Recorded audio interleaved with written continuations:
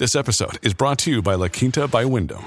Your work can take you all over the place, like Texas. You've never been, but it's going to be great because you're staying at La Quinta by Wyndham. Their free Bright Side breakfast will give you energy for the day ahead. And after, you can unwind using their free high-speed Wi-Fi. Tonight, La Quinta. Tomorrow, you shine.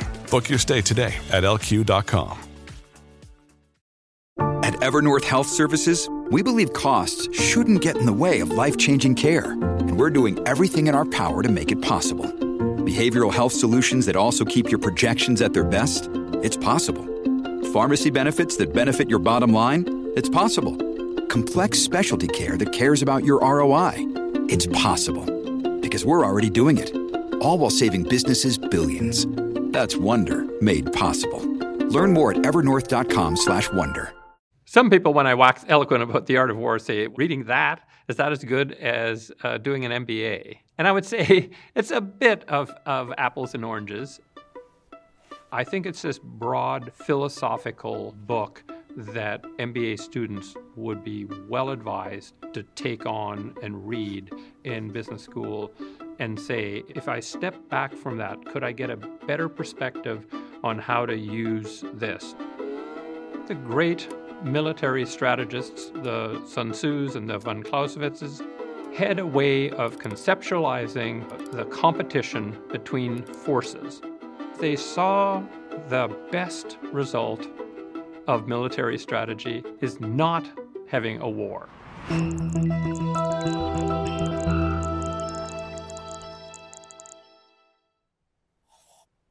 Strategy in business is a relatively new enterprise. It really only came into existence in the late 50s, early 60s, and it was an offshoot of military strategy.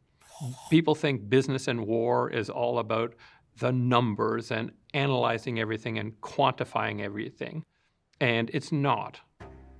In military strategy, there are really two actors that attention was paid to. One is ourselves. How strong is our army? What resources do we have to fight?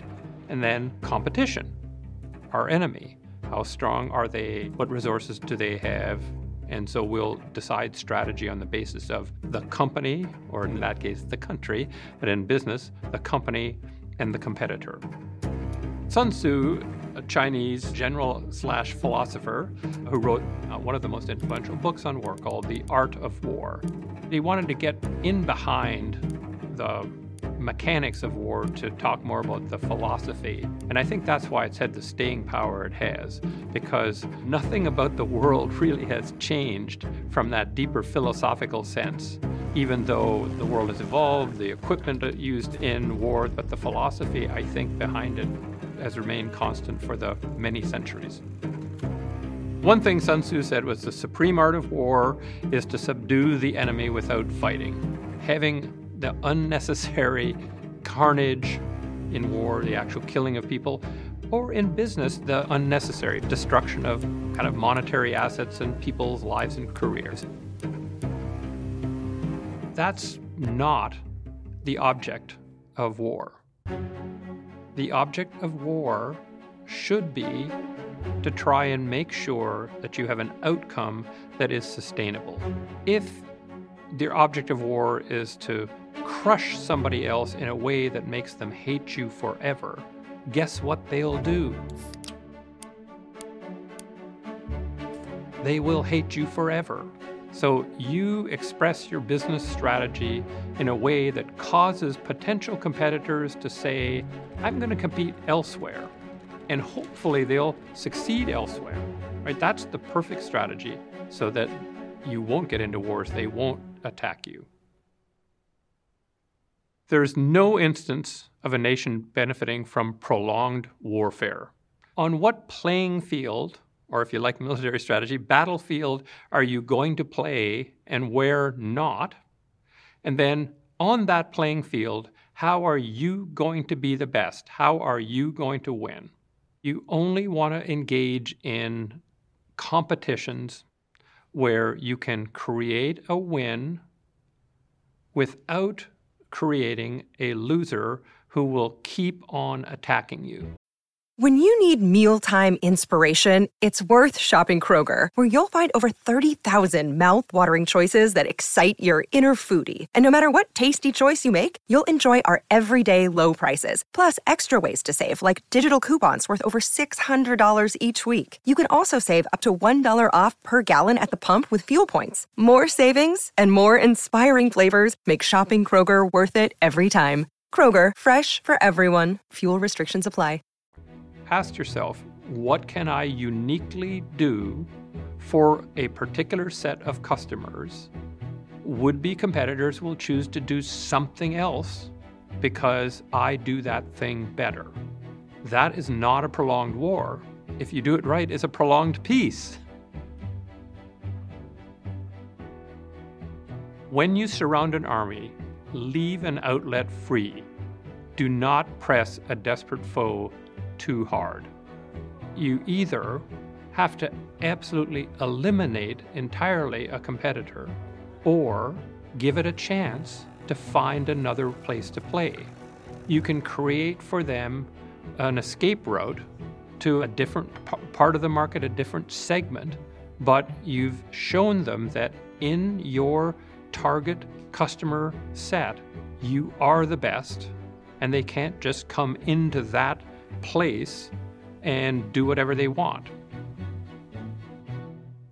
Treat your men as you would your own beloved sons, and they will follow you into the deepest valley. A challenge in the modern corporation, right, is many of them get very big, and you can think of your employees as pawns in a bigger game, and if you lose a few, so be it. A challenge for anybody who's a military commander or a business leader is that they pay very little attention to what you say. They pay attention like a hawk to what you do.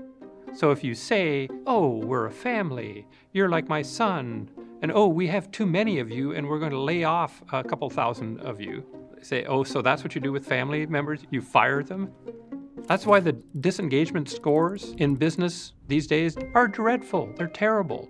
And I believe it's because senior managers are not listening to Sun Tzu and saying, each of my employees I need to treat as if they were members of your family. And they will be creative for you. They will treat the customer exactly the way you wish they treated them. They'll develop the people underneath them. They'll do all of these things that are done for love, not because somebody commanded them to do it. In due course, what was recognized in the world of business strategy is that there's a third super important actor, and that is the customer. And so you had to have a tripartite view, which is there's things that are important about the company, there's things that are important about our competitors, and there's things that are important about customers. And that was a problem with early business strategy. It didn't pay much attention to the customer. But over the last 40 years, getting more and more intimate and knowledgeable about customers and really finding ways to serve them better has become a more integral part of strategy. And that's one of the reasons why in the world of business now, design has become very important. Because design is a field that focuses very much on the customer. And that's why I've spent some of my time in forging a bond between the world of strategy and the world of design. Because the world of design has the best training in understanding customers and creating offers for them. It's really weak in understanding the company and competition. It doesn't pay attention to that. That's more the world of business strategy historically. And so if you meld those two together, business strategy and design, you get absolutely the most powerful way of creating fantastic, winning solutions for customers. Get smarter, faster with videos from the world's biggest thinkers. To learn even more from the world's biggest thinkers, get Big Think Plus for your business.